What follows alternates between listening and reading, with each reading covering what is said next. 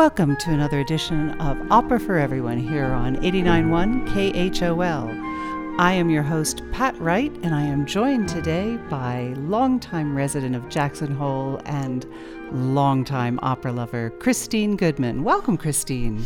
Hi, Pat. It's really fun to be here doing this. Christine, we have a special treat today, a wonderful opera. Would you like to introduce it for us? Oh, wow. Okay, putting me on the spot. Yep. We are We're testing your Italian today. We are watching and talking about, sure, I'll take a stab at this, La Cenerentola. By Rossini, that master of bel canto opera.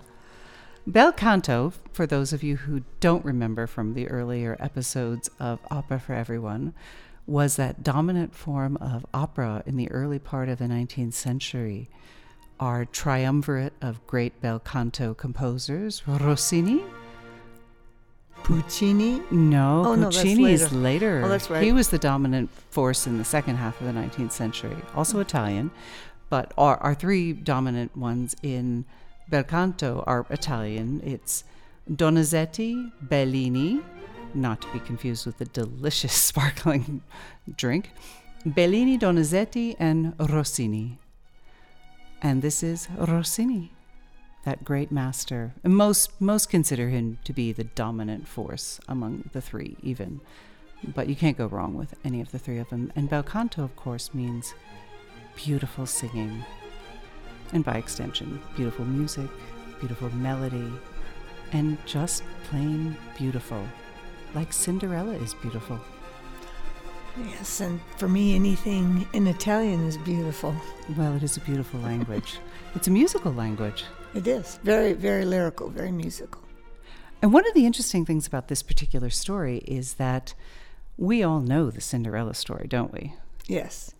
But this does not line up exactly with, dare I say, the Disney story that we all know so well. Yeah, quite a difference, actually. I remember, as a child, we grew up with the Disney story, of course, and feeling so smug and smart with myself when I learned the Grimm's brothers' story and how it was very, very different from, well, I shouldn't say very, very, but how it had significant differences from the Disney story. Well, in my ignorance, I thought the Disney Cinderella story, I thought that's where it all started.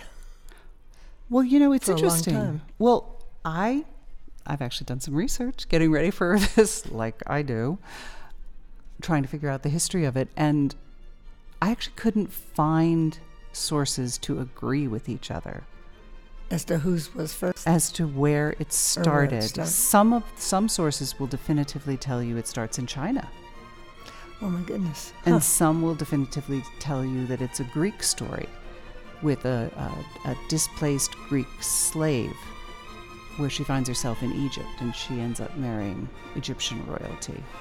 Oh, wow. Huh. Who So knew? it travels, and ultimately it does end up in Europe, which is where we know it from as Americans. But Rossini's librettist, Jacopo Ferretti, actually knows it more specifically from Charles Perrault, the French author, who takes it from the older sources. He's a collector of stories, and he writes in French, but I won't even do the French, the Mother Goose tales. Oh, for heaven's sakes. He's the one who invents the concept of the pumpkin, which turns into a coach, and also, more importantly, or more familiarly to us, the glass slipper. Oh, my goodness. Yeah, he adds those. So different retellings will add those. But neither of those particular inventions of Perrault's actually end up in this particular retelling in this opera. No, not at all. No, not at all, right? See? We've just watched this recently.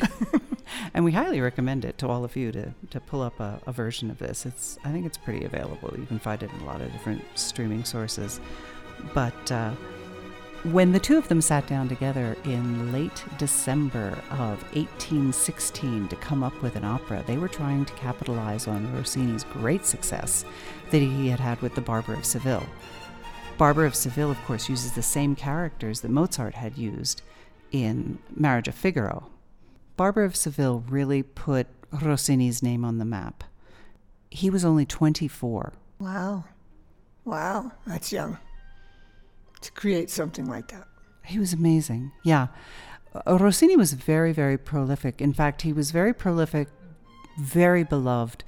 People like Verdi revered him. People like Wagner, who didn't like a lot of people, quite honestly. He was a little bit of a curmudgeon. He revered Rossini. Wow, as a young man. No, well, yeah, not unreservedly. Of course, he had criticism for everyone, and he didn't love everything about the bel canto style, but he greatly admired the abilities of Rossini as a composer. And he was quick. 24 days is what it took him to write the music for this. Really? Oh my! Once they hit upon the idea. Now there were what we would today call cheats. Some of the music had already been composed for some of his earlier operas. And we can talk a little bit more about bel canto later, because this bel canto style, which is so dominant in the early part of the 19th century, has some interesting features to it. But we'll just start by saying it's a highly popular style, and I don't just mean lots of people liked it. I mean, it was of the masses. Because this is, after all, an opera buffa, meaning that just it's very accessible. Everyone and a lot of fun. And it's accessible. It's fun. Yeah, it's fun. Shall we start with some of the fun? Yes, definitely. So we open on what characters? The two sisters. Right? Yeah, exactly. Yeah, we open on the two sisters. Clorinda and Tisbeth. Right. Yeah. And they're going about their self-absorbed life. Yes. Very comically, I might add. Very comically. I mean, to us watching, they were taking themselves very serious. Well, that's the whole point, right? Yeah. That's why it's so funny, because they're taking themselves so seriously, but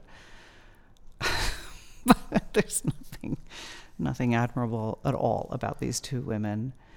And then, in contrast, we see Cinderella, and she's singing what appears to be a bit of a folk tune, and because we're going to play these two songs sort of rolling into each other.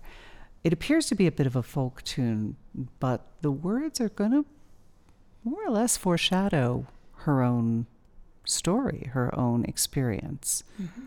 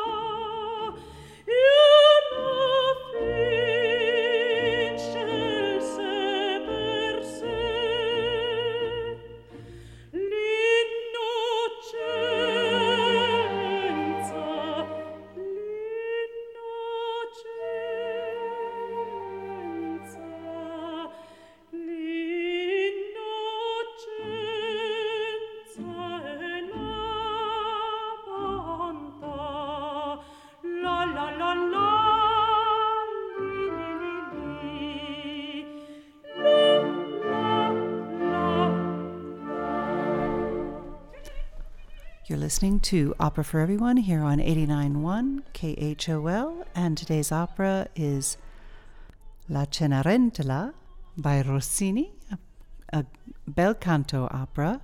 And I'm Pat Wright, your host, and I'm joined today by opera lover Christine Goodman. Christine, thank you so much for joining us today. Oh, you're welcome. I'm loving this. It's a lot of fun and a great honor. Yeah, it's wonderful to have you here. It's wonderful. What a fun story this is. The Cinderella story, but not quite the familiar Cinderella story. No, not at all. I was surprised. Yeah. So we've met the two stepsisters. We've met Cinderella herself.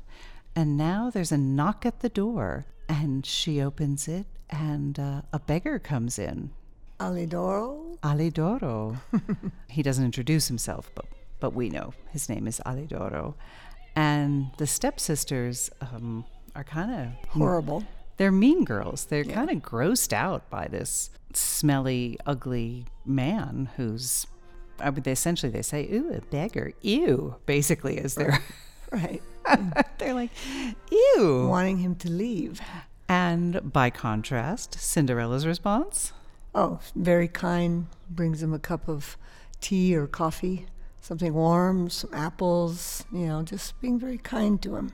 Yeah, while the stepsisters are complaining, she's giving him charity, giving him kindness and food.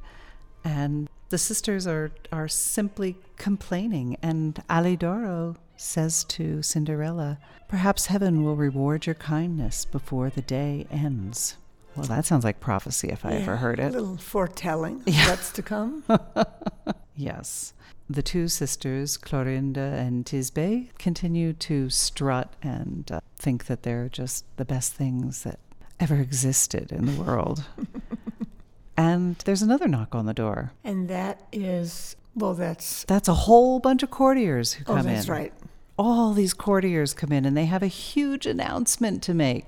That the prince is coming. Yeah, they say, charming daughters of Don Magnifico, soon the prince will be arriving, and he wants to take you to his palace because there will be a ball. And he's going to choose a bride. Yes. I mean, we're going to be told this later on, but again, from the Cinderella story that we all know, this piece remains. He's under an obligation to choose a bride. Time ticks away, and he must choose a bride because he must produce an heir. So he's required to choose a bride. And unlike so many other royal marriages where you go to other royal houses, he seems to need to choose one from among his people, or maybe the time is so short that he doesn't have time to go far. That part's never explained.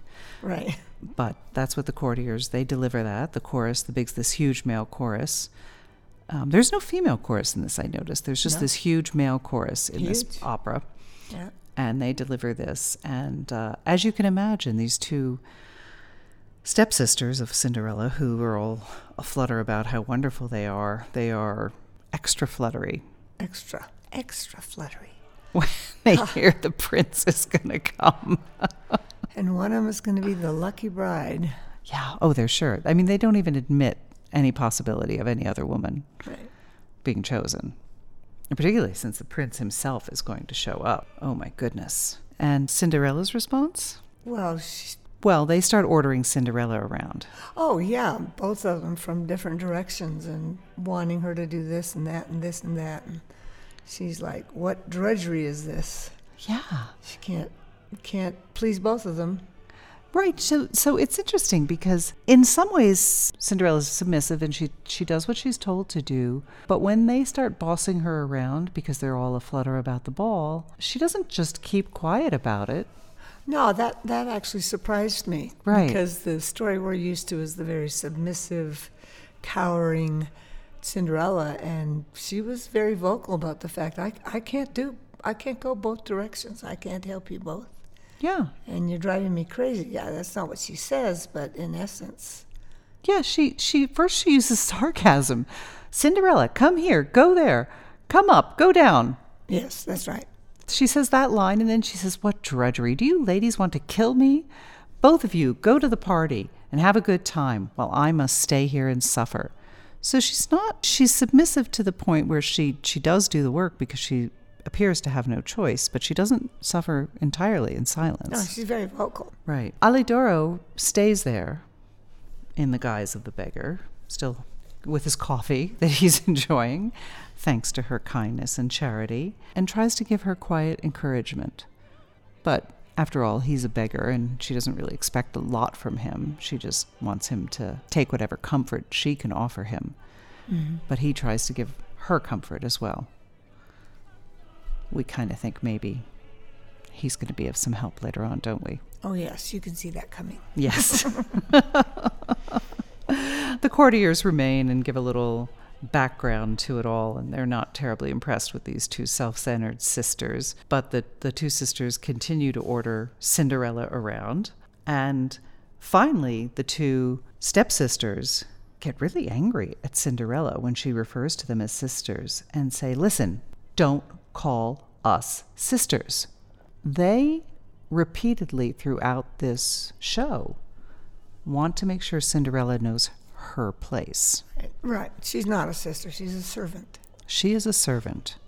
They said, it's a humiliation, Cinderella, for you to refer to us as a sister. Right. It's a humiliation. Don't, just knock it off. Refer to us with respect, and sister is not a respectful way to refer to us. Doesn't your heart kind of break for her when they do that? Well, I think I was more caught in the surprise that they were telling her we're not your sisters. Right. And that kind of that was a different shift on the story for me. Mm. And and I guess I didn't feel sorry for Cinderella because, of course, I knew she was going to be triumphant. Oh, come on. Suspension of disbelief. You can't jump too quickly to the happy ending. Yeah, well, and also because of the strength she was showing. She wasn't cowering. She wasn't being submissive. Yeah. So then that's true. I did not feel sorry for her, actually, because she was, in a way, standing up to them and not letting them, really diminish her in her own eyes. You're right, obviously. But I did feel badly for her. You're right. You're absolutely right. We now get to meet another character. Alidoro has left. The courtiers have left. And Don Magnifico arrives in the room. Arrives. He is not the wicked stepmother. No, he's the wicked stepfather, yes. Which was a surprise. Yeah. No stepmother here.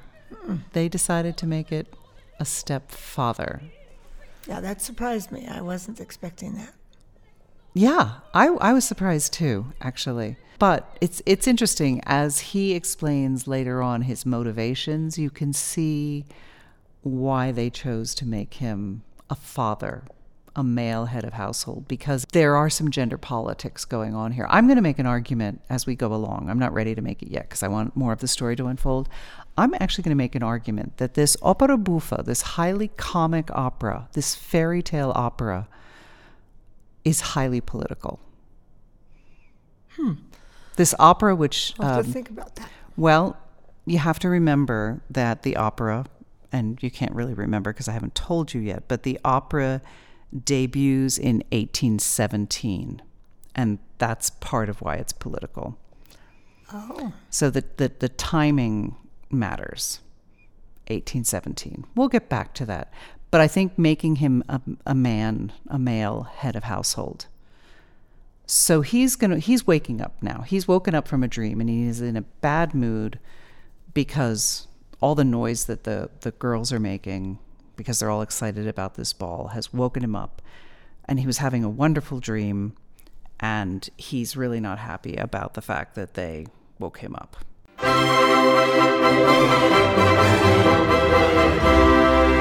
Miedam polli femminili.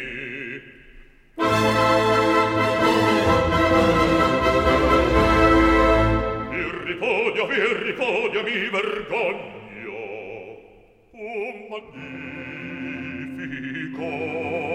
mio sogno. Mi veniste a scontro. sconcertar. Mi veniste a sconcertar, mi ripudia, mi vergogno, come son mortificate degne figlie d'un barone.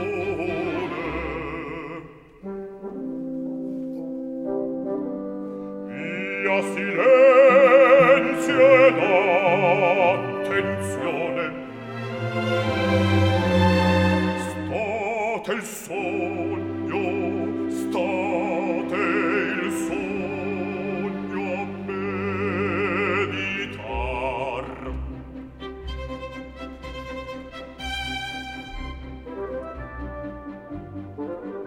Mi sognette il fosco e il chiaro,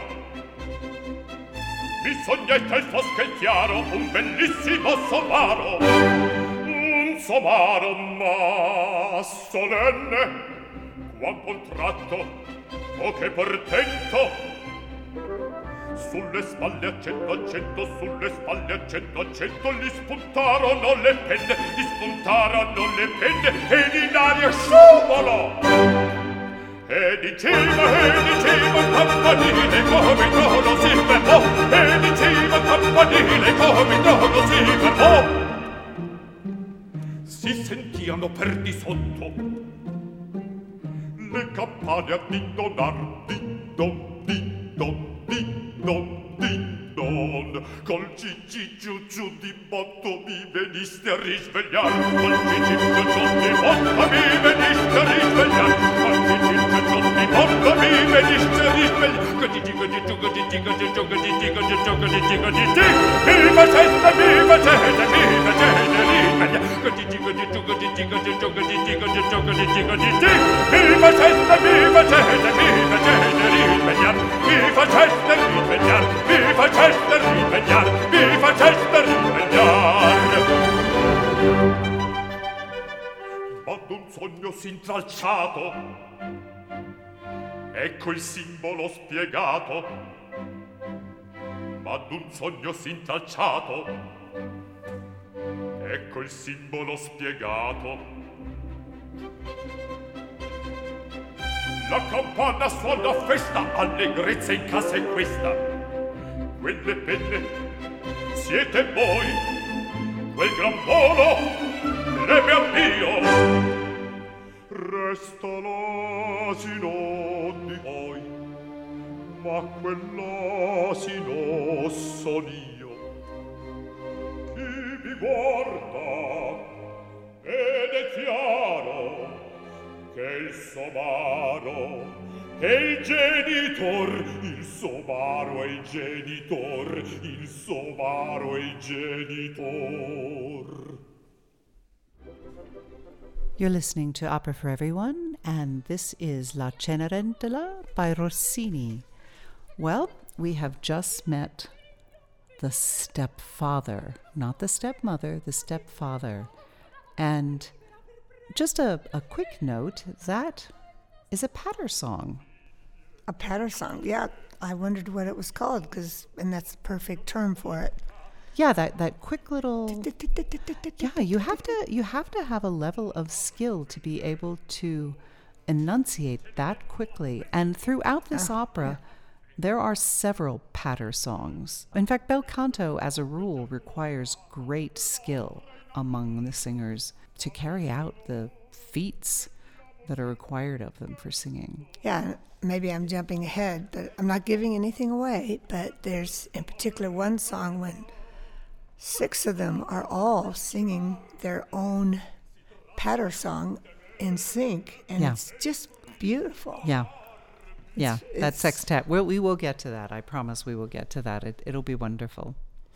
Well, back to the story. And Clorinda tells her father, "Father, be prepared to receive the good news."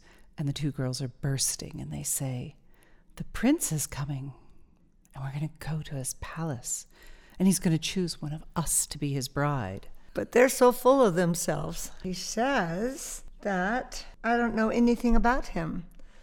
He will choose the fairest of you as his bride. He invited you, wife, the most beautiful. I feel quite faint. Well, he's very excited about the thought of the prince choosing one of his daughters. Mainly because that's what it means for him. That is the entire point. Yes. He looks at all of this through the lens of his own need and his own benefit. Yes. And he also says, and he repeats this phrase a few times through the opera, fruits of my loin. And here we get into the whole stepdaughter issue, right? He makes the point, you are the fruits of my loin. Because, of course, Cinderella is not the fruit of his loin. Right. Cinderella was the daughter of his deceased wife, but she is not his natural daughter.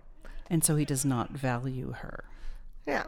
She's not, that's why she's a servant in his household. That's why she is not considered, he doesn't consider her any kind of a daughter. Wow, I have to say, what a statement way back then.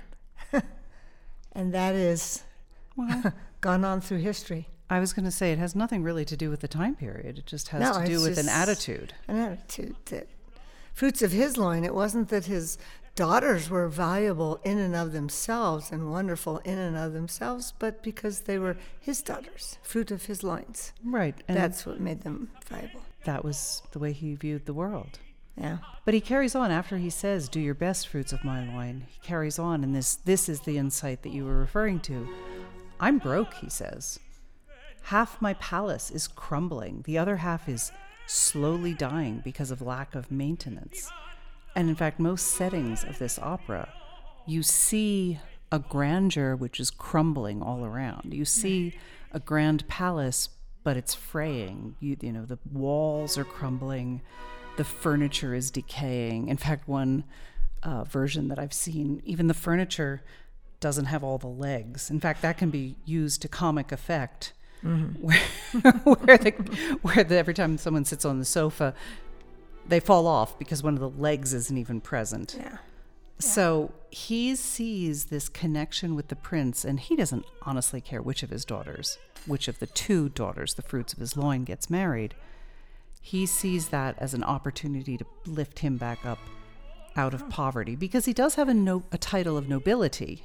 Right. He is, but he's the classic impoverished noble. Right. He has delusions of grandeur. He thinks he's hot stuff because he's from the nobility, but he doesn't have the money to back it up. And he's only looking at the opportunity for himself. Absolutely. Not anyone else. So they're all very excited about this, and they exit. And in comes someone dressed as a valet, but it's not a valet. No, it's the prince. It's the prince. Hide incognito so that he can find his true love, who is not impressed with wealth and nobility. Well, he's kind of curious because his former tutor, Alidoro, who is also sometimes referred to as a philosopher, has said, you need to go visit this house, Prince. You need to go check it out because I think there's a woman there who's perfect for you. Mm-hmm. So he goes and he says, what does Alidoro see? And he's looking around and it's all deserted. But he says, I need to get married. There's this law that says I have to get married soon. His parents have died and he has to produce an heir. Mm-hmm. He's required to get married in order to continue in his role as prince and inherit the kingdom. And he says, well, Alidoro says this is where I'm going to find love. I trust him. And he's there. And enter Cinderella, otherwise known as Cenerentola. I didn't say that. Wouldn't it be lovely if we spoke Italian? Wouldn't it be lovely? It's such a beautiful language, so lyrical. We're just butchering it. I am. Cenerentola. There you go, Cenerentola. Yes, there's Cenerentola. By the way, she actually has a given name. Her given name is Angelina. Oh, that's so much easier. Yes, Angelina. I like but she's never referred to as Angelina, so I'm afraid we can't really do that cheat. But it is lovely that her name is cognate with angel, isn't it? Yes, it is, because she is an angel. She's angelic. Angelic on earth. All right, so Cenerentola comes in, and there she is in her ash-stained clothing, and both of them realize that their hearts are pounding. Just at a glance. Right? Of each other. And we get a little bit of this love at first sight moment. And we launch into this song, and it starts off as sort of a dual recitative where they see wonderful things in one another. And this dual recitative blossoms into this, what I would characterize as an exquisite duet. Yes. Oh, yeah, it's beautiful. And I don't really want to say anything more. I think we should just listen to it. Absolutely.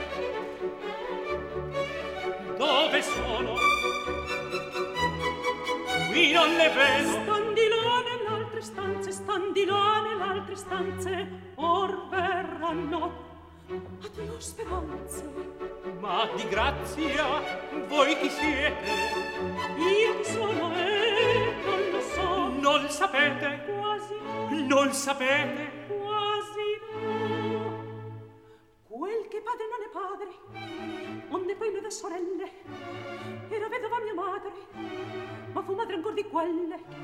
Questo padre pin d'orgoglio, perché padre non è padre, onde poi le sorelle, era vedova mia madre, questo padre pin d'orgoglio. Sta a vedere che mi imbroglio, scusate,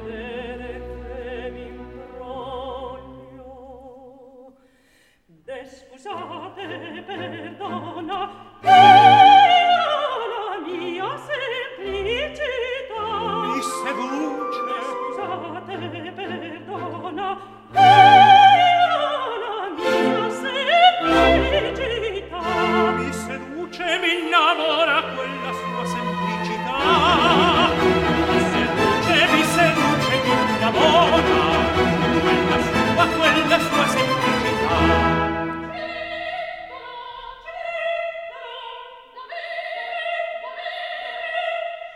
Questa voce che cos'è? Questa voce che cos'è? A ponente da levante, a sciroppo e tramontana, non ho calmo solo istante, tutto tocca a me.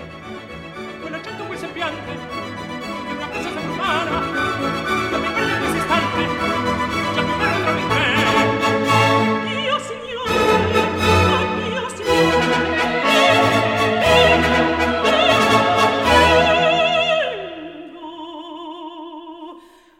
ci lascio proprio questo corpo mio che candore m'invola proprio il cuore, questo cor più mio nome. Ci lascio proprio innocenza, questo corpo mio che innocenza, ci lascio proprio il cuore, questo corpo mio nome. ci vola proprio il cuore, ci vola proprio il cuore, ci vola proprio il cuore, questo cuore mio non è. Ci vola proprio il cuore, ci vola proprio il cuore, ci vola proprio il cuore, questo cuore mio non è. Questo cuore più mio non è.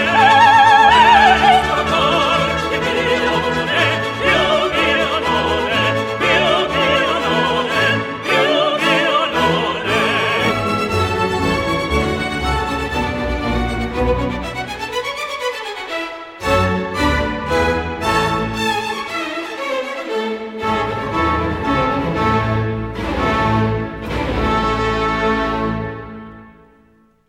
Well, you're listening to a bel canto opera here on Opera for Everyone on 89.1 KHOL. This is La Cenerentola by Rossini. I'm Pat Wright, and I'm joined today by opera lover Christine Goodman. Thanks for joining us, Christine. Thank you, Pat. I love being here. This is great fun. It is great fun. What a fun opera. What a beautiful opera. And dare I say, beautiful singing, beautiful music. Oh, it's gorgeous. And just the layering of the voices and everything. It's wonderful. Love it. Yeah, they don't call it bel canto for nothing. I'm learning a whole lot here. Yes. And it might be worth just a moment talking about some of the words that we heard them sing, translating them into English, where they have fallen in love during this song. For sure, because he stumbles in there on the advice of Alidoro, his former tutor, the one who had come in earlier, dressed as this impoverished soul that she took pity on. The stepsisters thought he was smelly and annoying and wanted him gone, but she took pity and gave him food and kind words. And he's looking around as he's dressed as the valet to the prince. And he says, I'm looking for the Baron's daughters. Where are they? I don't see them. And Cinderella shows up and he says, who are you? Yes, and she says, I don't know who I am. Who am I? Totally confuses him. Yeah. I don't know who I am. Yeah. And it's actually a little comical there. I mean, these are our two most serious characters, right? These are our love interest. And she's like, I don't really know who I am. And she ultimately confesses that the man she calls father is really her stepfather. And she has these two sisters, but, they don't treat her like loving sisters, that's for sure. She doesn't say that, but we know that. Right. They all had the same mother, but not the same father, and the mother is no longer alive. Right. And meanwhile, Ramiro, the prince, dressed as a valet, he's fallen hard. Really hard. All these little asides. Oh, her simplicity seduces and captivates me. Yes, he's a charming tenor, right? He is just... Oh, yeah. He is a prince. He is a prince. In every meaning of the word. Yes, indeed.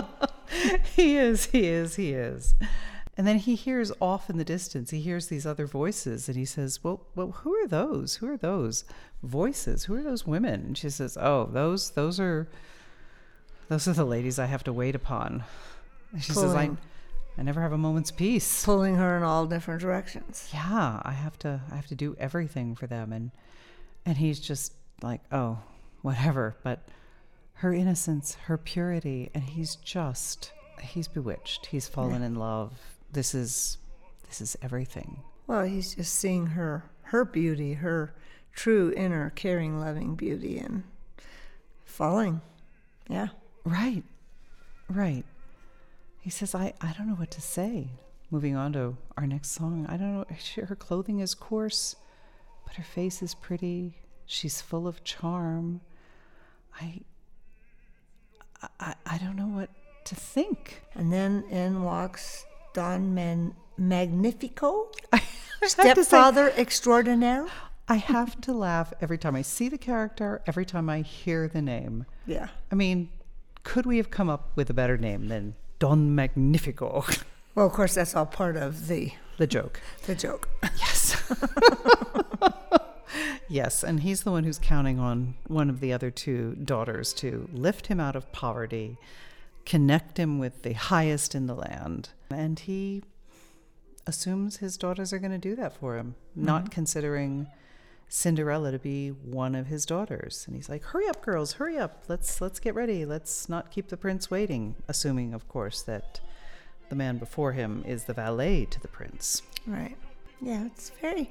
I have to say, while you were saying that, it's more in depth of the Cinderella story, with all those nuances, and much more so than I've ever seen expressed in the Cinderella story, the basic Cinderella story. A lot of dynamics going on.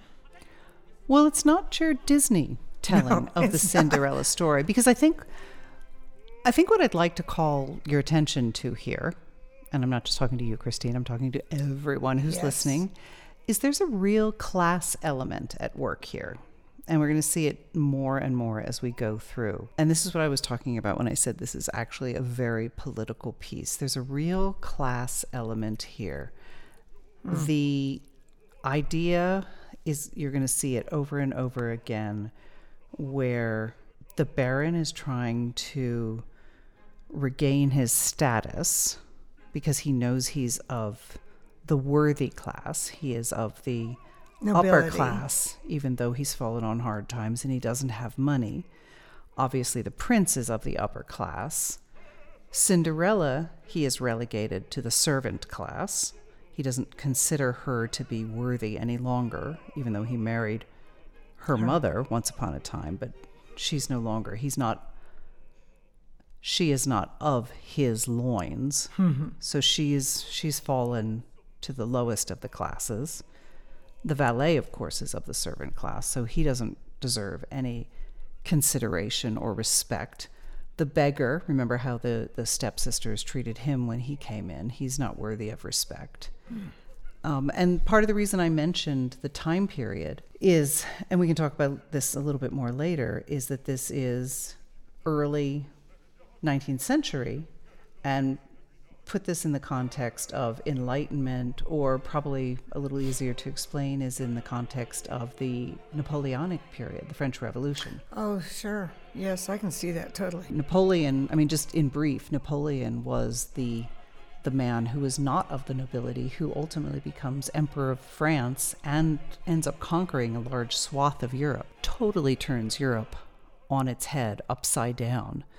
This idea that you could be not of the great and the good, didn't have this noble bloodline, and yet you could rise. Mm-hmm.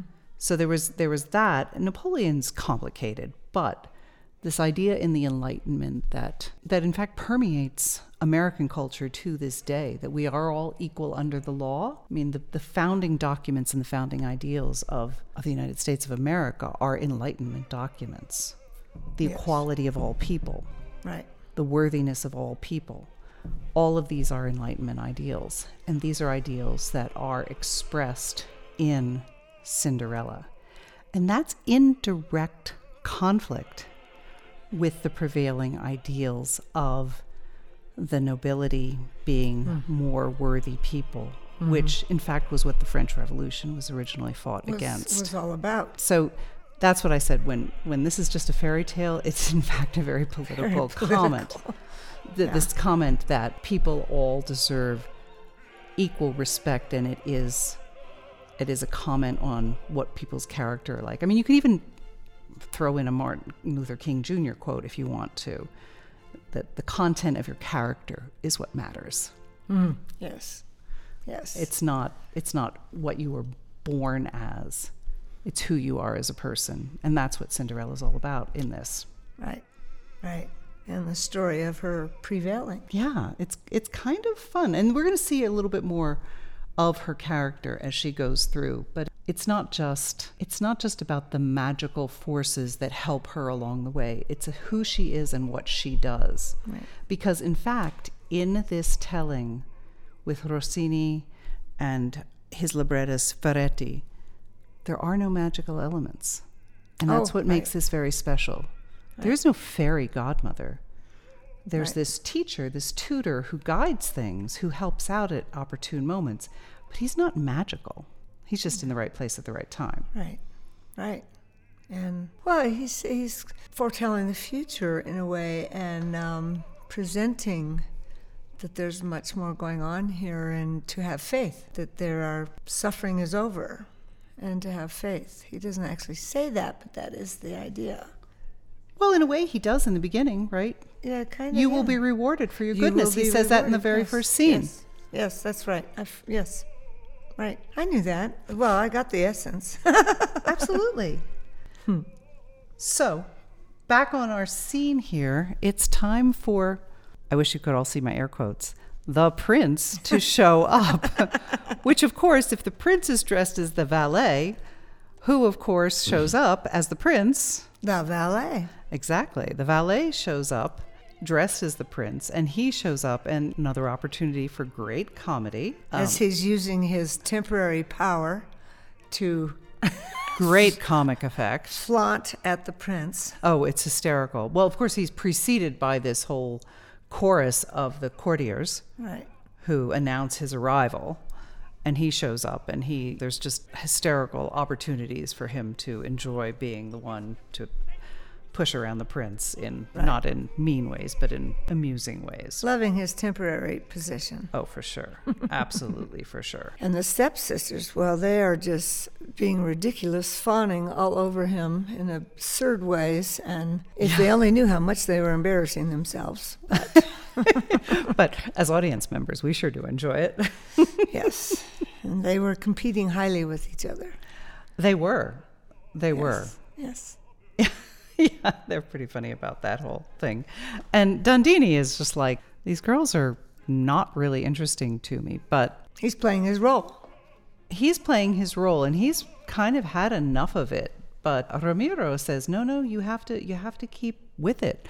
Because Alidoro says, we really need to stick around, and I trust Alidoro. He's a man I trust, and we need to figure out what's going on here. So he presses Dandini to keep with it. Right, because the prince doesn't quite understand yet. It's like, well, he was told that there's a sister here, there's someone here that of value, and yet here's these two women. They don't really seem... It's like, well, we got to figure this out. Right, so Dandini stays with it, and there's this wonderful little line he gives. He says, now, to continue the speech that I was about to begin, I love that line. Yes. Upon returning from my travels, I found that my daddy had fallen precipitously into the realm of the late departed, And while he was on his deathbed, he ordered me to get married, or if not, I'd be disinherited. That's what we were talking about before. Right. He has to get married.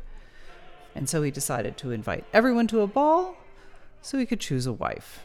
And so that's how we get our full explanation. But you notice the pompous, absurd language.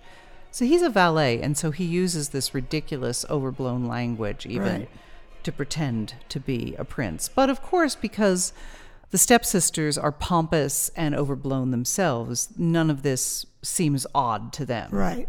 They don't understand. Yeah. They don't pick it up. They don't pick it up. Yes, exactly. Not at all. They're oohing and awing over him. And meanwhile, speaking of oohing and awing, who's making eyes at whom? Oh, well, the prince and the comely servant, Cinderella, are eyeing each other from afar and singing to one another without them actually knowing they were singing to one another, how they were feeling. She thinks the valet is awfully cute. And he thinks, well, she's a little dusty, but I kind of like her. Yeah, that was pretty cute, actually. Mm-hmm.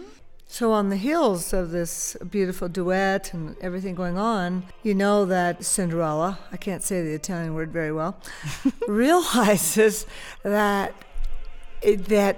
she wants to go to the ball. She fervently wants to go to the ball because she knows then she'll get to see the valet again. So she says to her stepfather, "Take me to the prince's ball, please. Just for 1 hour, please take me to the ball." I love the fact that she speaks up for herself. Mm-hmm. She goes to her stepfather and says, "One word, sir, please take me." And he brushes her off. He says, "No, you're a servant."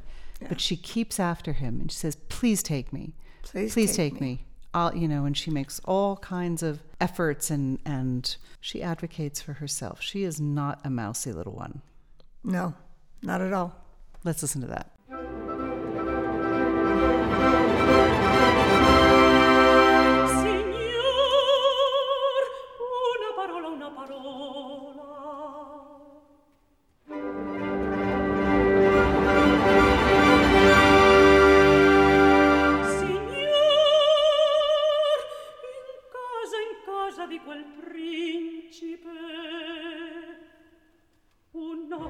Un'ora sola, portatemi a ballar in casa di quel principe. Un'ora sola, portatemi a ballar. Un'ora sola, portatemi a ballar.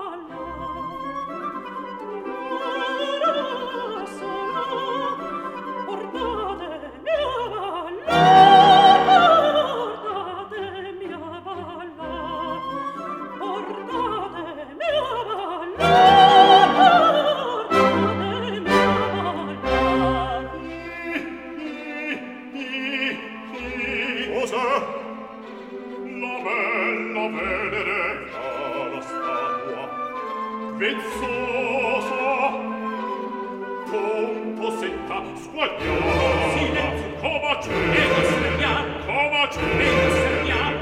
comacè, lasciami, leccia buona, comacè, lasciami dentro,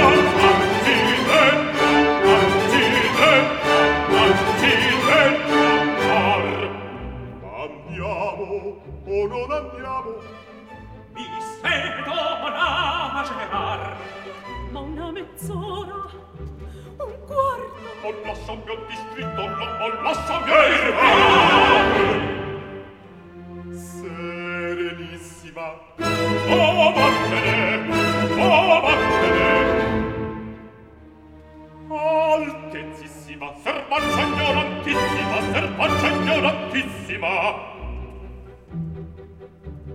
Serva,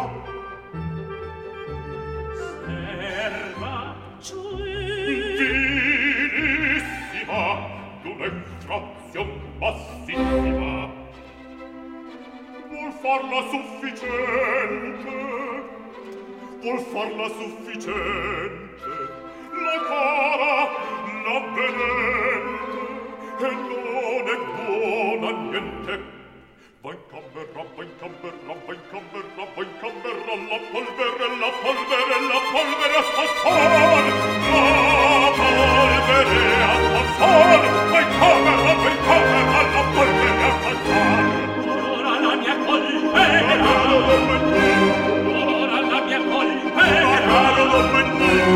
posso più frenare, via non la strapazzar, non la strapazzar, non la strapazzar. Ah, sempre fra la cenere, sempre dovrò restar. Ah, sempre fra la cenere, sempre dovrò restar. Signori, persuadete non, portatemi a ballar, star sempre fra la cenere. Signori, persuadete non, portatemi a ballar. Portatemi a ballar.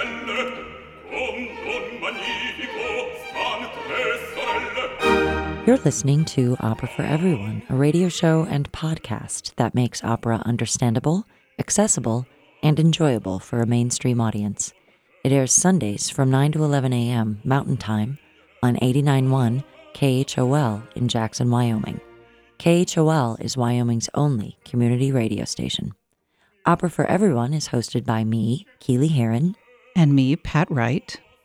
If you like what you hear, please subscribe to our podcast on iTunes or SoundCloud, and like our Facebook page, Opera for Everyone, where you can also send us a message. Thank you for listening. Thanks for listening. And we hope you enjoy the second half of today's episode.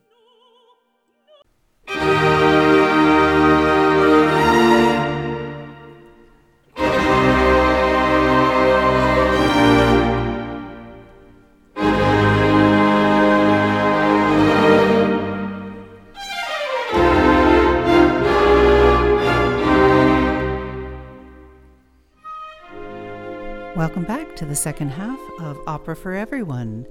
Today's opera, La Cenerentola, by Rossini, a bel canto opera retelling the Cinderella story, a little bit different from what you may be used to. I am your host, Pat Wright, and I am joined today by longtime resident of Jackson Hole and longtime opera lover, Christine Goodman. Christine, thanks so much for joining us today. Oh, you're welcome. I'm loving being here. It's great fun. Yeah, you may change your mind after you realize what's coming up at the top of the second hour.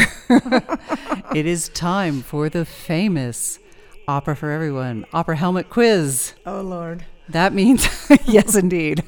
That means it is time for a recap of the story so far. What happened in the first half of La Cenerentola? Okay, so it opens to the two stepsisters who are just basically fawning over themselves and their great qualities as they see them, and finding a man of their dreams and singing along and to themselves, each in their own little story. And then Cinderella comes in and she's cleaning shoes. She's polishing shoes and singing her own quiet, almost folk song to herself about this dream of a king that wants to find a true love. And she's singing that, and then the sisters get very annoyed with her very foolish song, and they're going on about themselves. And I think it's about that time a beggar, a common man, comes to the door. He's dressed in, rags and probably smelling, and the sisters are like, get rid of him. And of course Cinderella is very kind to him and gives him hot drink and food and is trying to be kind to him. And somewhere in there, the beggar lets her know that there are good times ahead. I can't remember what it exactly says. Your kindness will be rewarded. Your kindness will be rewarded. That's right. And then I believe it's on the heels of that the courtesans, the Courtiers, thank you, come in, and they're singing about the coming of the prince that's going to arrive. And then instead, a valet appears, and he starts asking, is anyone here? And we pretty shortly realize it's actually the prince, yes, incognito, and he has been told, this is after the beggar leaves, and it's actually the tutor, the prince's tutor, who has told him, there are these 3 sisters, you need to go there, there's someone he's wonderful. not real clear at this point that it's 3 sisters. He just says, you need to go to this house. Oh, that's right. There's someone here worthy that you need to meet. And so begins this charade of the prince, who is acting as the valet, and then the valet comes in, who's acting as the prince, and it goes forward as the prince is trying to figure out, and in the meantime, he's not really caring for these 2 horrible sisters, and he's falling in love at first sight with this comely servant gal. Yes, because she doesn't seem to care about his station, right, about his rank, right, whereas the 2 stepsisters are fawning all over the guy who appears to be the prince, right, and don't have the time of day for the guy who's the valet, right, and calls him vulgar and common and all that sort of thing. So yeah, it was set quite a stage. And of course the horrible stepfather comes in and establishes that he's really only out for himself, using his daughters as a pawn to become back into riches and nobility and so forth. That's right, yeah, because his mansion is falling to ruin because he doesn't have the money to pay for it anymore. Right. That's right. So Cinderella's asked if she can go to the ball, and they all think that's hysterical because she's just a dirty serving maid. And the stepfather actually ends up practically wanting to beat her. Right. Because she keeps asking to go, and of course she wants to go because you kind of get the gist that she realizes if she can go to the ball, then she'll get to see the valet again. She couldn't care less about the prince. But anyways, the stepfather doesn't want to hear of it. Right. And moving on from the opera helmet quiz into some of the... You did great, by the way. Moving on from the opera helmet quiz into some of the lyric that follows what we last talked about. Magnifico. Laugh every time I hear that name. The father. the awful stepfather. Don Magnifico. Turns to the valet, dressed up as the prince, and said, "Most exalted highness, she's nothing but a lowly, ignorant servant." And both the prince and the valet seem a little surprised. She's just a servant. Magnifico says, yes, she's from the lowest background. She wants to play the darling and a beauty, but she's good for nothing. Yeah. And it's very clear she's good for a lot of things, but she's good for nothing. And he just turns to her, he says, "Go to your room, sweep up the dust." And so they make it very clear what kind of people they are, the stepfather and the 2 sisters. And Dandini, the valet, dressed as the prince, gets very upset. He says, "Don't mistreat her. Mm-hmm. Stop that." And so he steps in a few times because he is about to hit her a few times, and even the way he speaks to her is beyond what the valet. He even threatens to strangle her. That's right. He's dreadful. He's absolutely dreadful. And it's at one point, Cinderella she's bereft. She says, "Why must I always remain amid the ashes?" And she's pleading with the other 2 men who seem to be reasonable. "Please, please, gentlemen, persuade him to take me to the ball. Please allow me. And guess who shows up at this point? The tutor, who basically is kind of foretelling hope for the future and tells her that life is changing. And he says, here's the list of the register of the eligible maidens. And Don Magnifico, 3 sisters live with you. And he sees there's 2. Where's the third one? I must ask you to let me see your third daughter. Yeah, where's the third daughter? And Magnifico is such a snake. And he denies it. Are you trying to make me a progenitor again? In other words, am I about to have another daughter? What are you talking about? So he cannot even conceive of Cinderella as his daughter. No. Remember how he refers to the other 2 as fruit of his loins? Oh, yes. He can't even conceive of it. But Alidoro is persistent. He says, there's a third sister.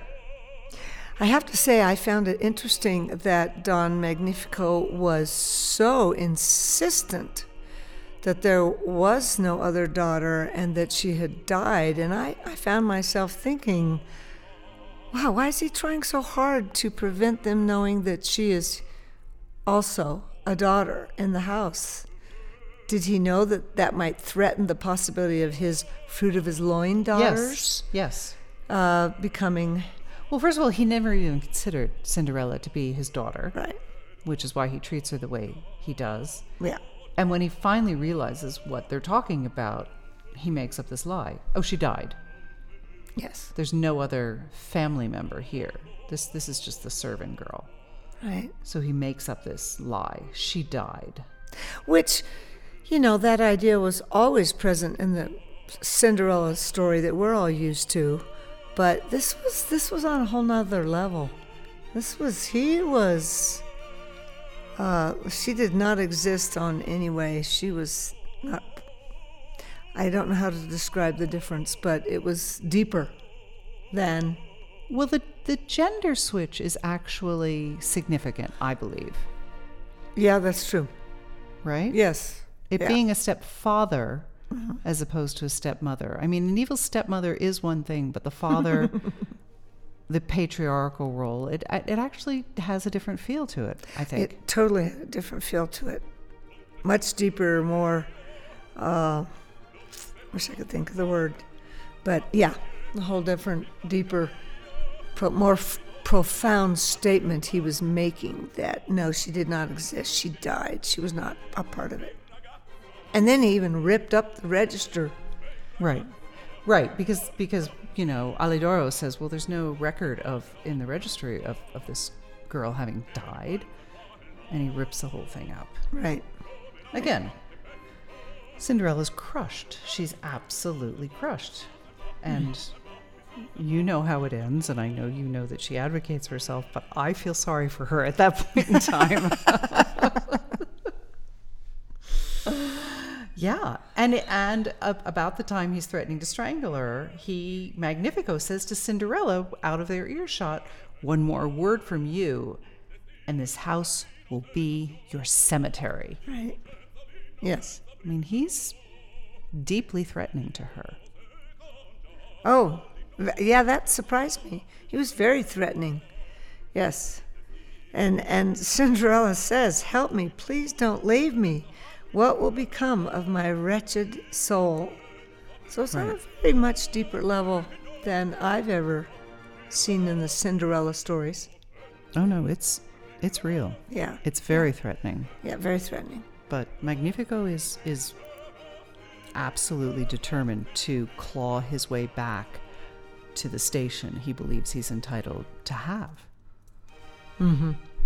And it may be really the deeper stuff, maybe I'm going too deep here, but that he saw Cinderella as so less of she was a non-person, right? A non-being, and all he was thinking about was what was his best chance to get back into nobility and wealth. It was through his fruit of his loin daughters, and that's why he was so ardently dismissing Cinderella as nothing, because that's not his best chance.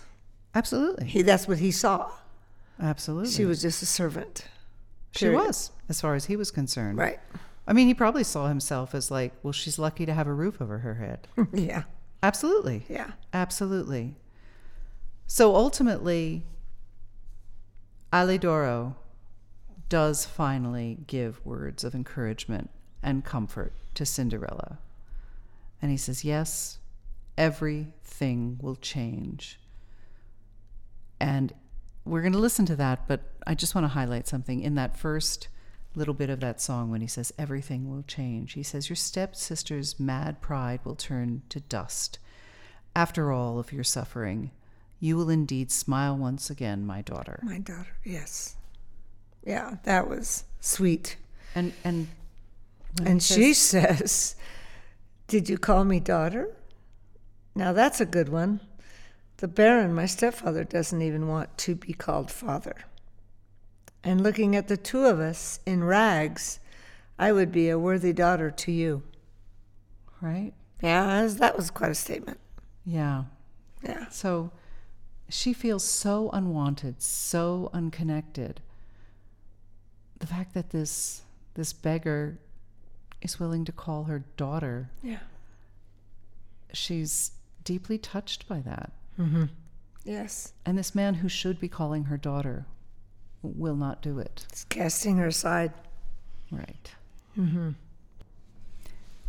And in the final song of this scene, Alidoro gives comfort to Cinderella, and he says, there in heaven's mysterious depths, an omnipotent God sits on his high throne, Lord of the world.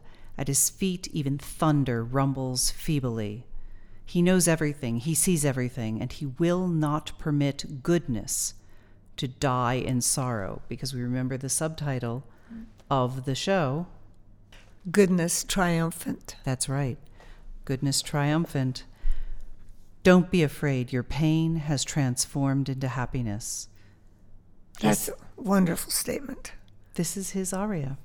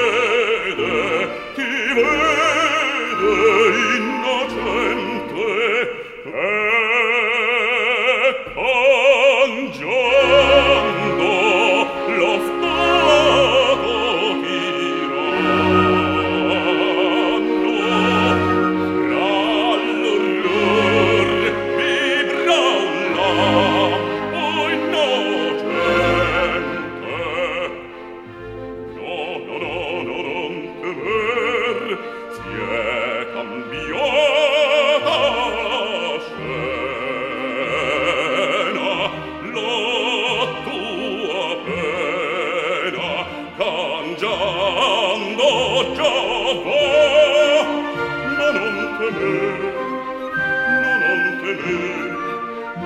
mangiando già va, ma non temer, mangiando va.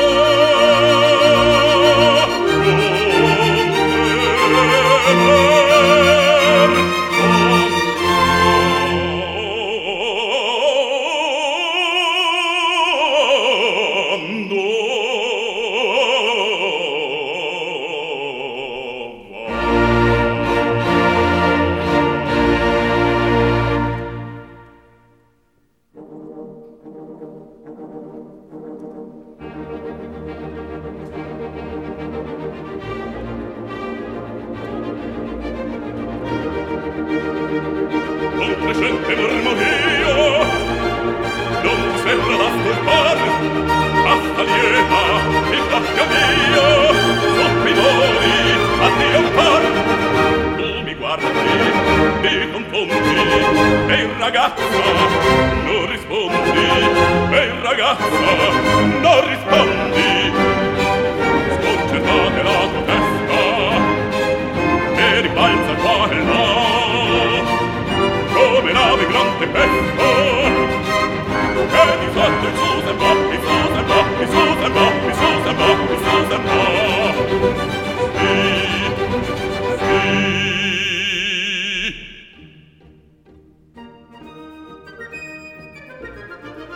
ma che lembo è terminato, scintillò serenità. Il destino s'è cangiato, l'innocenza brillerà. Il destino s'è cangiato. This is Opera for Everyone on 89.1 KHOL, and we're listening to La Cenerentola, Rossini's opera Cinderella. Well, that was Alidoro, closest thing this opera has to a fairy godmother. No fairy, no godmother, but a wise man who has the prince's best interests at heart, who sees the worthiness of Cinderella. He's just comforted Cinderella and told her she will go to the ball. And, of course, there was no magic pumpkin or anything, but he does bring forth a carriage that has a beautiful ball gown in it for Cinderella. Very practical. He makes it work for her. Very good. And the next scene, we are in the prince's palace. Bravo, bravo, bravo, says Dandini. He says, well done, Don Magnifico. And we get this little sort of side plot where he explains to Don Magnifico he can be the wine steward. Oh, right. Right. if he can stay sober and taste 30 wines. 30 barrels of wine. Right. We're not so sure he actually manages to stay sober, but there's a cute little scene where he tastes those 30 casks of wine. Right. And do you think it was his way of getting rid of the father, getting him busy doing something else? Yeah. That's what I wondered. Probably giving him an opportunity to look foolish again. Right. Yeah. Absolutely. And he's a pompous man with a sense of self-importance, and also within the opera itself, it's just another little comic moment. Yeah, an opportunity to have comic relief and more singing. Yes. Yes. But we're going to press on to absolutely one of my favorite songs in the opera, Zitto Zitto Piano Piano, where we start off with the valet and the prince, Dandini and Ramiro, where they want to talk quietly to each other. Oh, right. Basically talk about how horrible those sisters are. Yes. They don't want anyone to hear. And also, they were speaking of their own charade. Absolutely. That they've got to keep it up. They've got to keep it up and figure out, like, how do we do this? Like, Alidoro, there's got to be something to what he said, but we've got to figure this whole thing out. And then the two sisters are going to make their way in, and before long, we're going to have 5 of them singing along with the chorus. I think it's one of those songs that you like so well. I think it was one of my favorite songs, because the patter They were all singing their own patter, and it all just went beautifully together, and it created this rhythm and almost like a singing percussion. It was gorgeous. It was gorgeous, and one of the issues here is one of those serious issues we were talking about, because the prince, air quotes again, says, well, if I pick one of you, what's going to happen to the other of you? He says, oh, I know, I'll give you to my friend, and he gestures to his valet. And the two sisters are both incredulous at the concept that one of them would have to marry a lowly servant. It's just inconceivable that they would have to stoop so low as to be spending time with a commoner. Right. And they even say, it makes me sick just imagining such a union. They can't even imagine it. And before long, there's going to be a woman who comes in with a veil. Right. She's announced as a mysterious woman with a mask. Nobody knows who she is. And by the way, she has a very lovely dress on. Oh, gorgeous dress. Anyway, let's listen to Zitto, Zitto, Piano, Piano.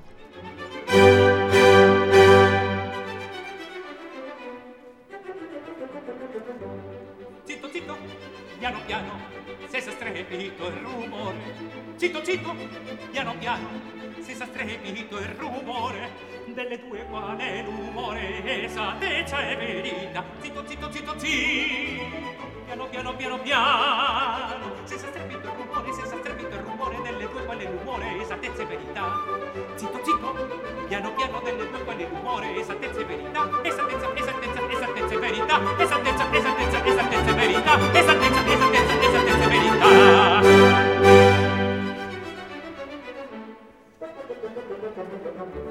Sottovoce a mezzo tono, in estrema confidenza. Sottovoce a mezzo tono, in estrema confidenza.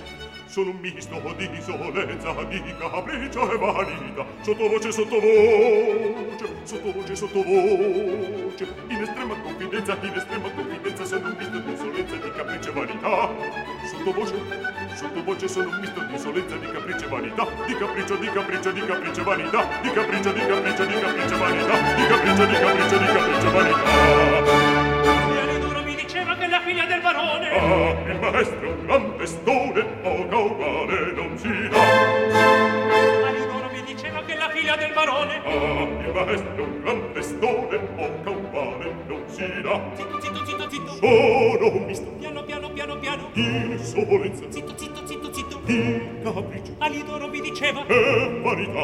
Ah, il maestro un gran testone, poca uguale non si dà. Se ne sposi pur chi vuole, seguitiamo a recitar. Per due vere banderuole, ma conviene dissimular. Se ne sposi Come vere, pur chi vuole.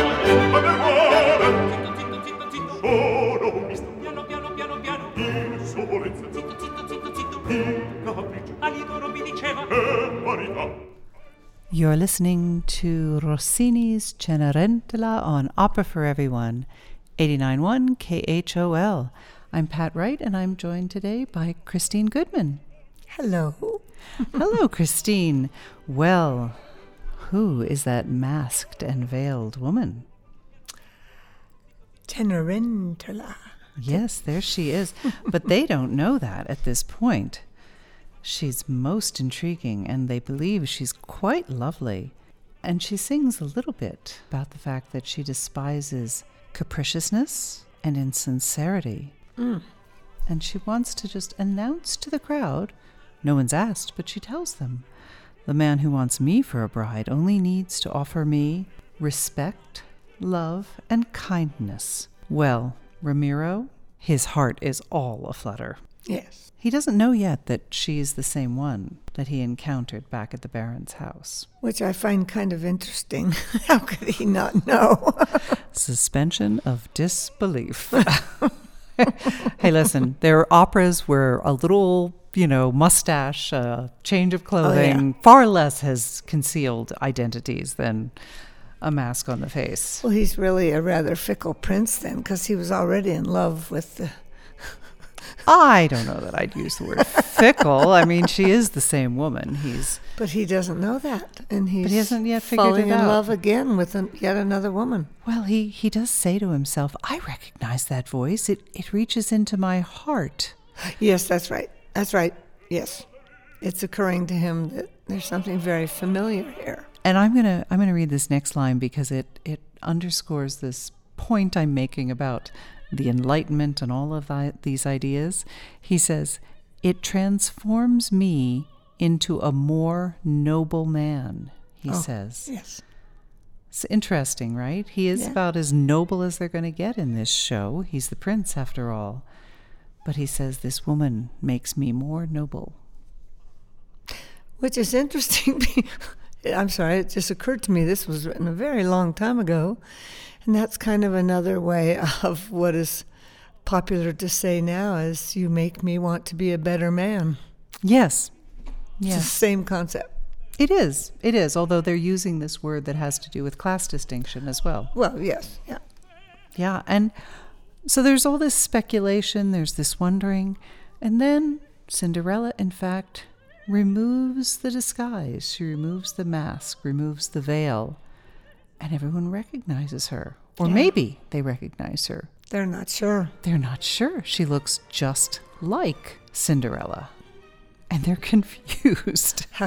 Really confused. Incredulous. And she spends the time staring at the prince, dressed as the valet. And Alidoro in the corner looks around, takes in the scene, and he says to himself, well, my plans have worked splendidly. He must already be in love with her. Mm-hmm. So he sort of orchestrated this once he found what a good person, after all, subtitle, Goodness Triumphant.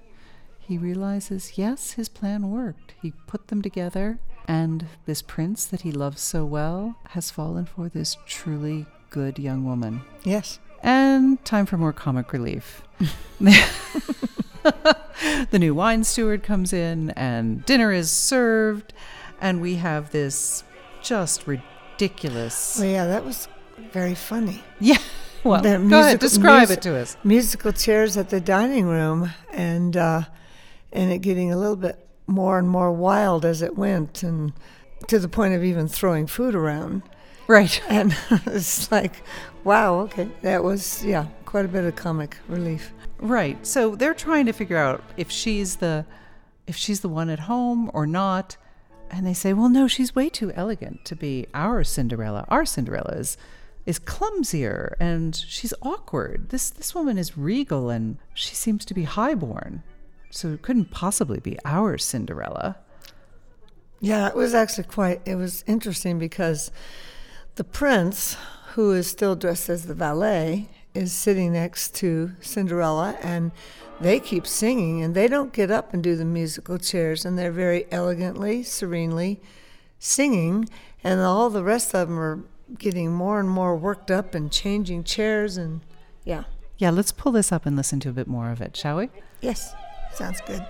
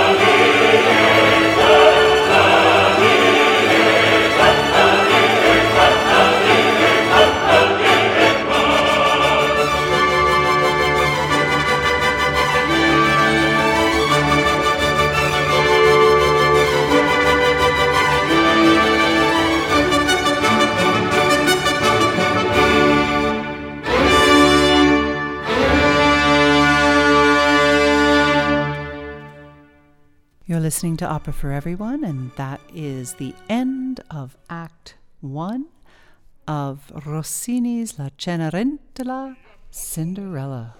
Cinderella like you've probably never experienced it before unless you've seen this opera. Yes. In the beginning of Act 2, we are still in Don Ramiro's castle. We have the stepsisters and the stepfather deeply unhappy, and they're not quite sure what's going on. They look at her and they grumble. They smile at her and they shudder within. And they're trying to figure out what in the world has gone on with this girl. But most importantly, Don Magnifico is, of course, focused on whom?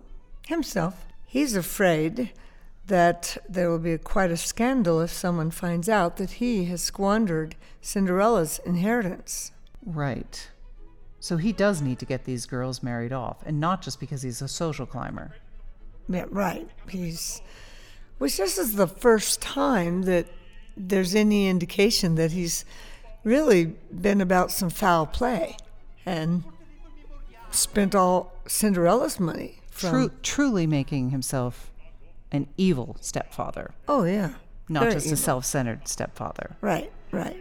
And doesn't it make you think probably that the mother he married the mother because she was the one who had the money? Oh, absolutely. Because otherwise, why would she have inheritance for him to have squandered? Oh, yes, yeah. That's right. He married her for the money and then spent it all after she passed. So Cinderella was impoverished which is similar to the Cinderella story that we know. Oh, yeah, it just flipped. But it's flipped, and the father's trying to recoup.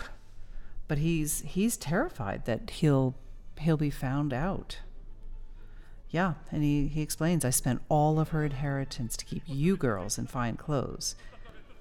So those three miserable people leave the stage, and Ramiro comes on, and he's puzzling through this lovely, unknown woman.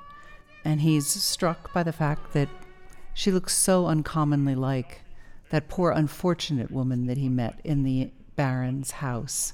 And he's trying to figure all that out, and he sees Dandini come in, Dandini dressed as the prince, come in with this gorgeous, mysterious woman. And he decides to hide. And as he's hiding, he says, even Dandini seems to be in love with her. And he listens to their conversation. Do you remember what he hears? Oh, yes. Cinderella confesses to Dandini that she is in love with another man. And Dandini says, you dare say that to my face? Cinderella says, my lord, please don't get angry. I speak to you with sincerity. Anyway, she finally announces that she's in love with the valet, who is actually the prince. But she doesn't know that. No, she doesn't know that. So, again, showing her true heart. She's not after position or power. She's just fallen in love with this charming young man. Right. Who happens to be the valet, as far as she knows. Right. And Dandini can't believe it. Like, really? I'm dressed as a prince? And you don't want me? And that's not good enough for you? She's like, sorry, dude, not in love with you. Yeah. Oh, well. And Ramiro, the second he hears it, he pops out.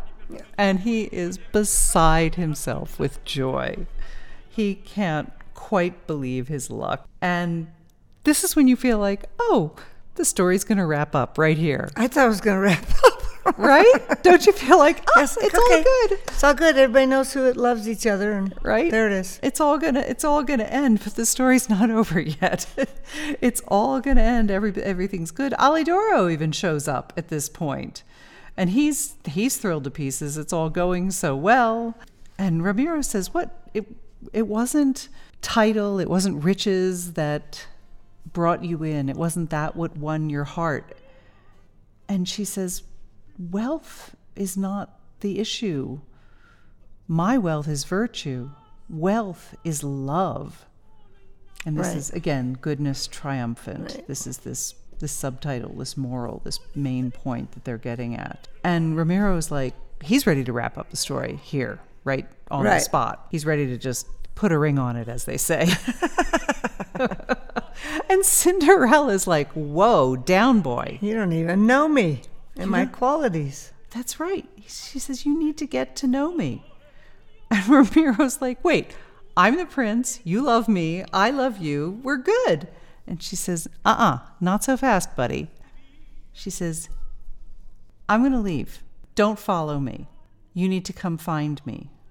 But I'll give you something to help you. She gives him one of her bracelets. She has 2 matching bracelets, one on each wrist. That Dandini had given her. Yeah, that was part of her party outfit. The ball gown, yes. Yeah. So not Dandini, Alidoro. Oh, sorry. Alidoro. It was very confusing. I know. Yeah, so the very helpful tutor who was helping with this, part of her beautiful party outfit included these 2 lovely bracelets, matching bracelets. So no glass slipper here. No accidental leaving behind. She makes a conscious choice. And he says, don't let this momentary excitement sway you. If you really want me, give it a minute. Come find me.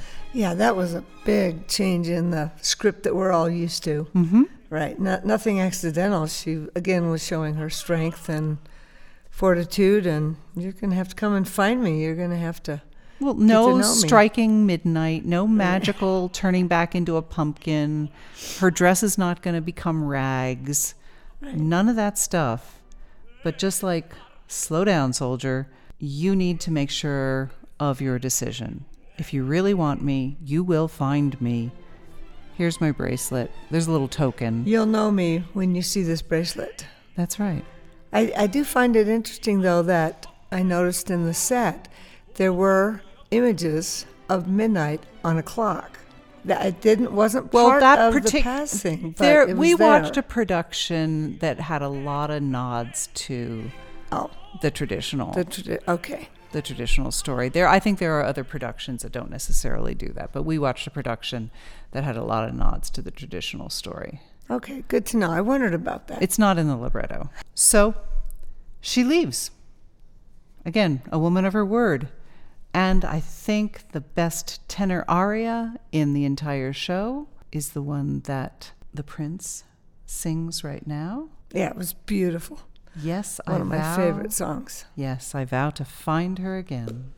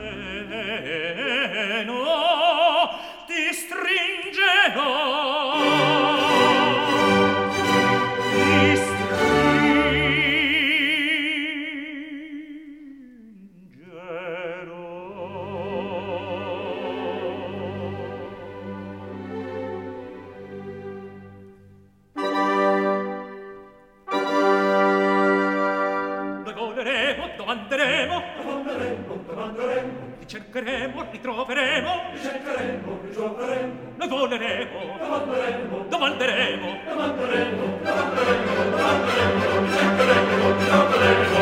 sì, sì. dolce speranza, freddo timore, dentro al mio cuore stanno a pugnar.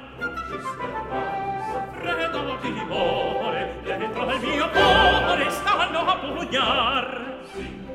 Dolce speranza, freddo timore, dentro il mio cuore stanno a pugnar.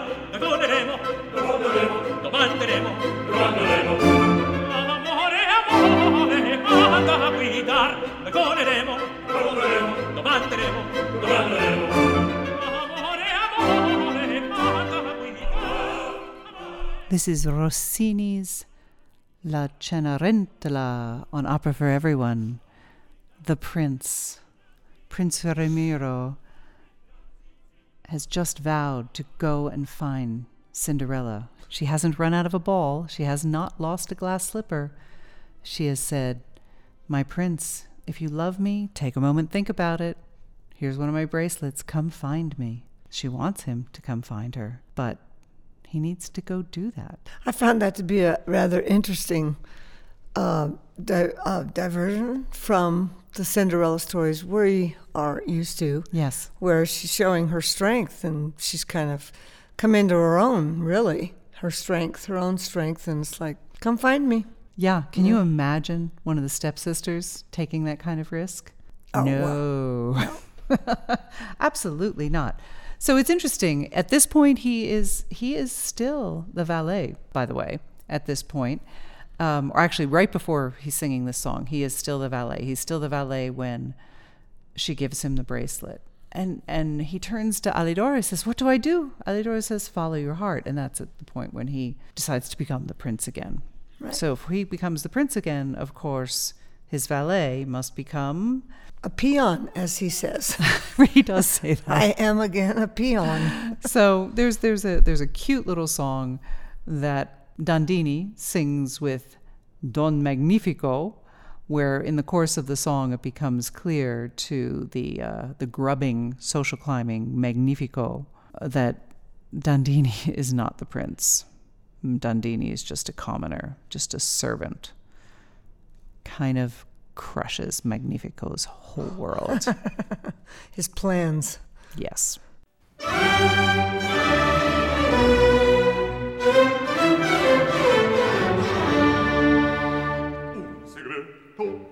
Importanza, un arcano interessante. Io vi devo palesar.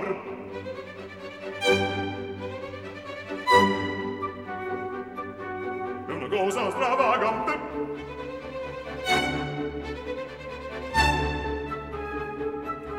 Vi farà strasecolar un segreto.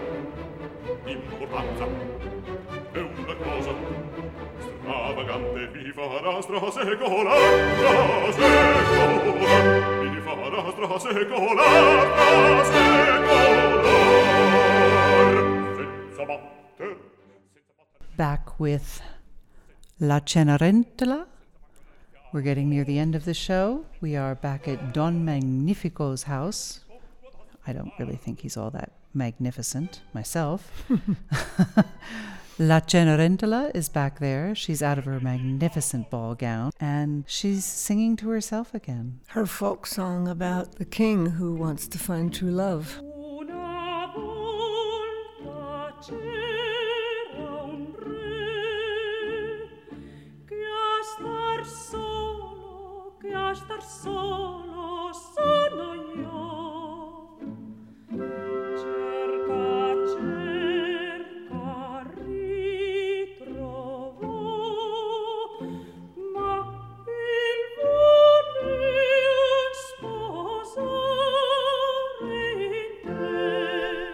Yes, she sings that beloved folk song, but she gets distracted and she doesn't quite finish it.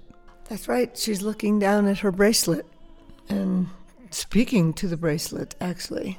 Because it's precious. But the man that she fell in love with is more precious. Yeah, it's a very sweet song. She says, "You're even more precious to me." It's actually quite sweet.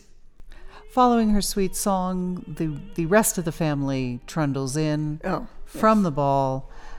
Her two stepsisters and her stepfather, and they're in a pretty foul mood after the ball because there's no marriage proposal in hand. And there was this beautiful, mysterious woman Yes. that they thought looked so much like their servant sister. Right. In fact, Magnifico says to her, "I've discovered a certain witch who resembles you." They don't really believe it's her. Right. Yeah. And meanwhile, there's a terrible thunderstorm outside. Yeah, that was interesting. Very symbolic of the storm, of everything that's happening, I suppose. Exterior monologue, anyone? Yes. In fact, it plays right into Alidoro's hand.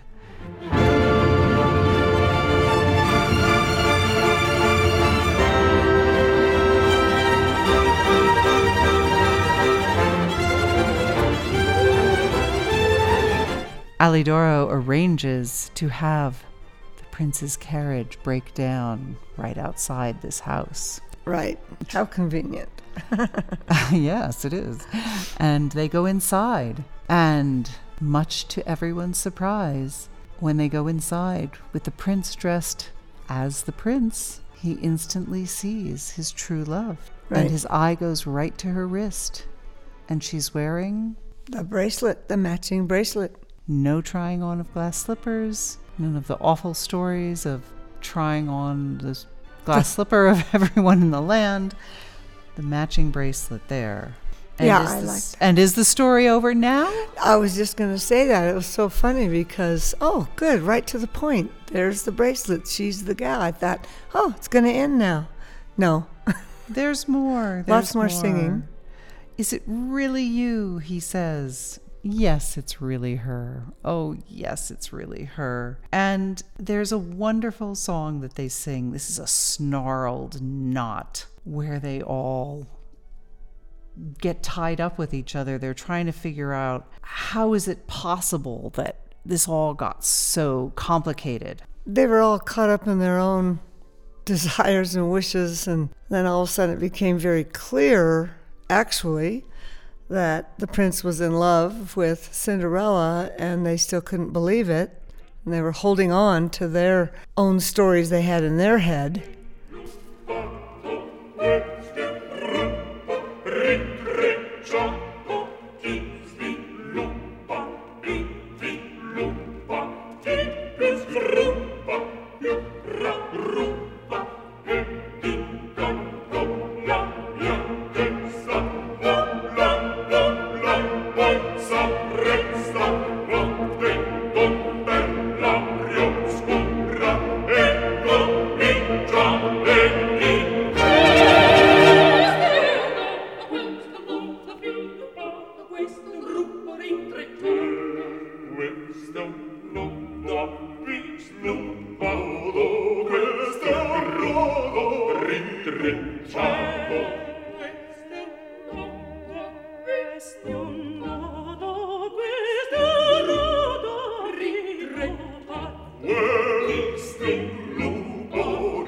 So the prince and Cinderella are deliriously happy. Alidoro is very pleased with his handiwork. Not so much the stepsisters and Don Magnifico. They are essentially gnashing their teeth at this point.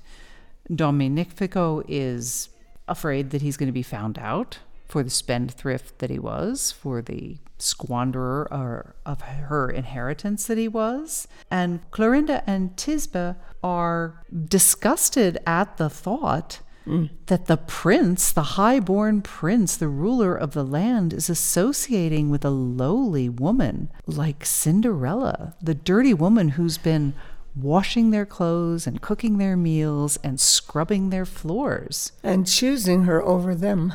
That's right. In fact, even at this point, when the prince is embracing her, Clorinda says, "You stupid woman with a soul of slime, who do you think you are? It's bad manners to associate with people of high breeding like us."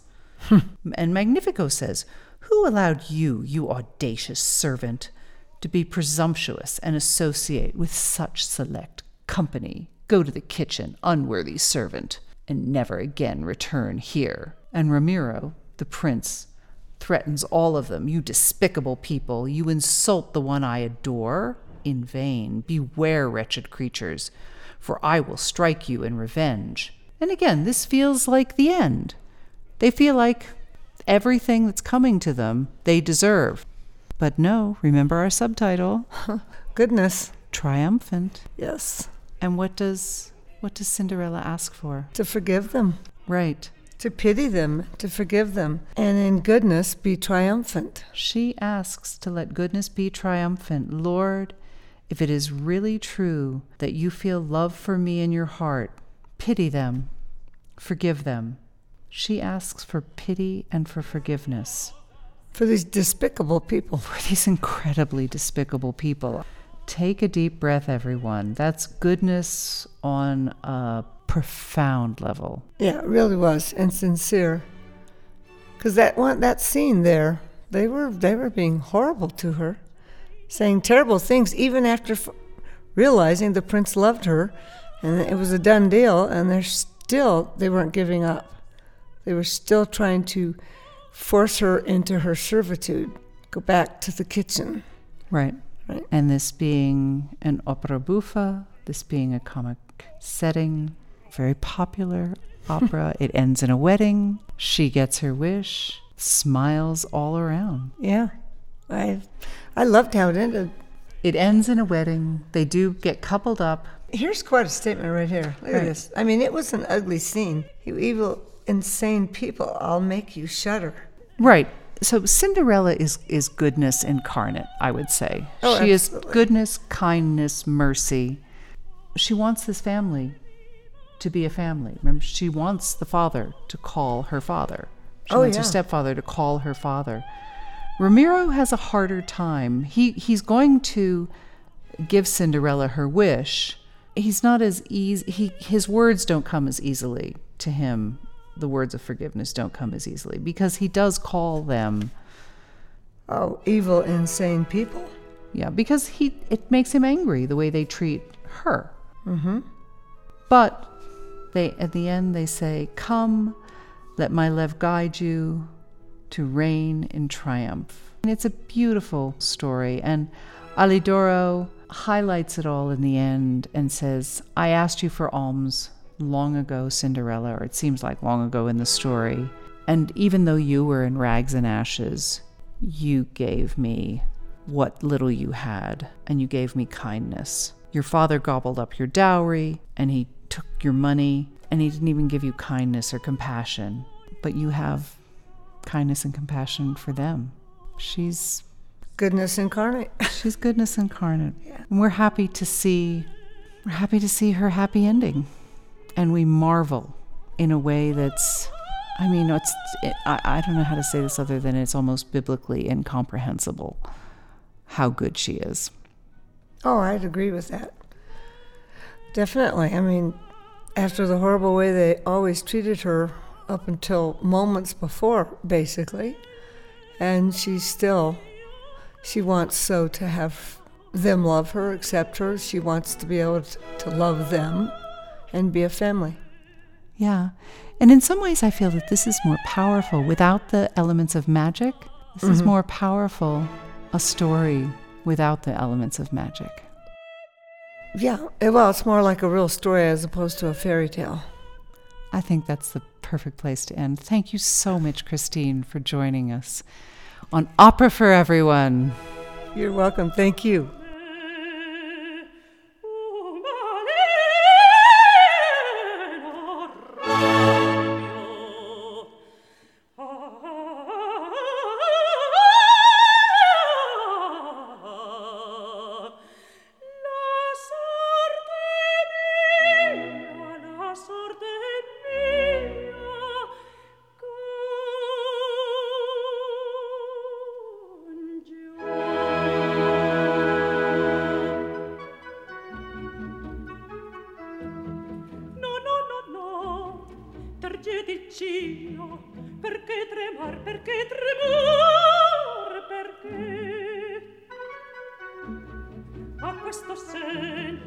questo sen donate.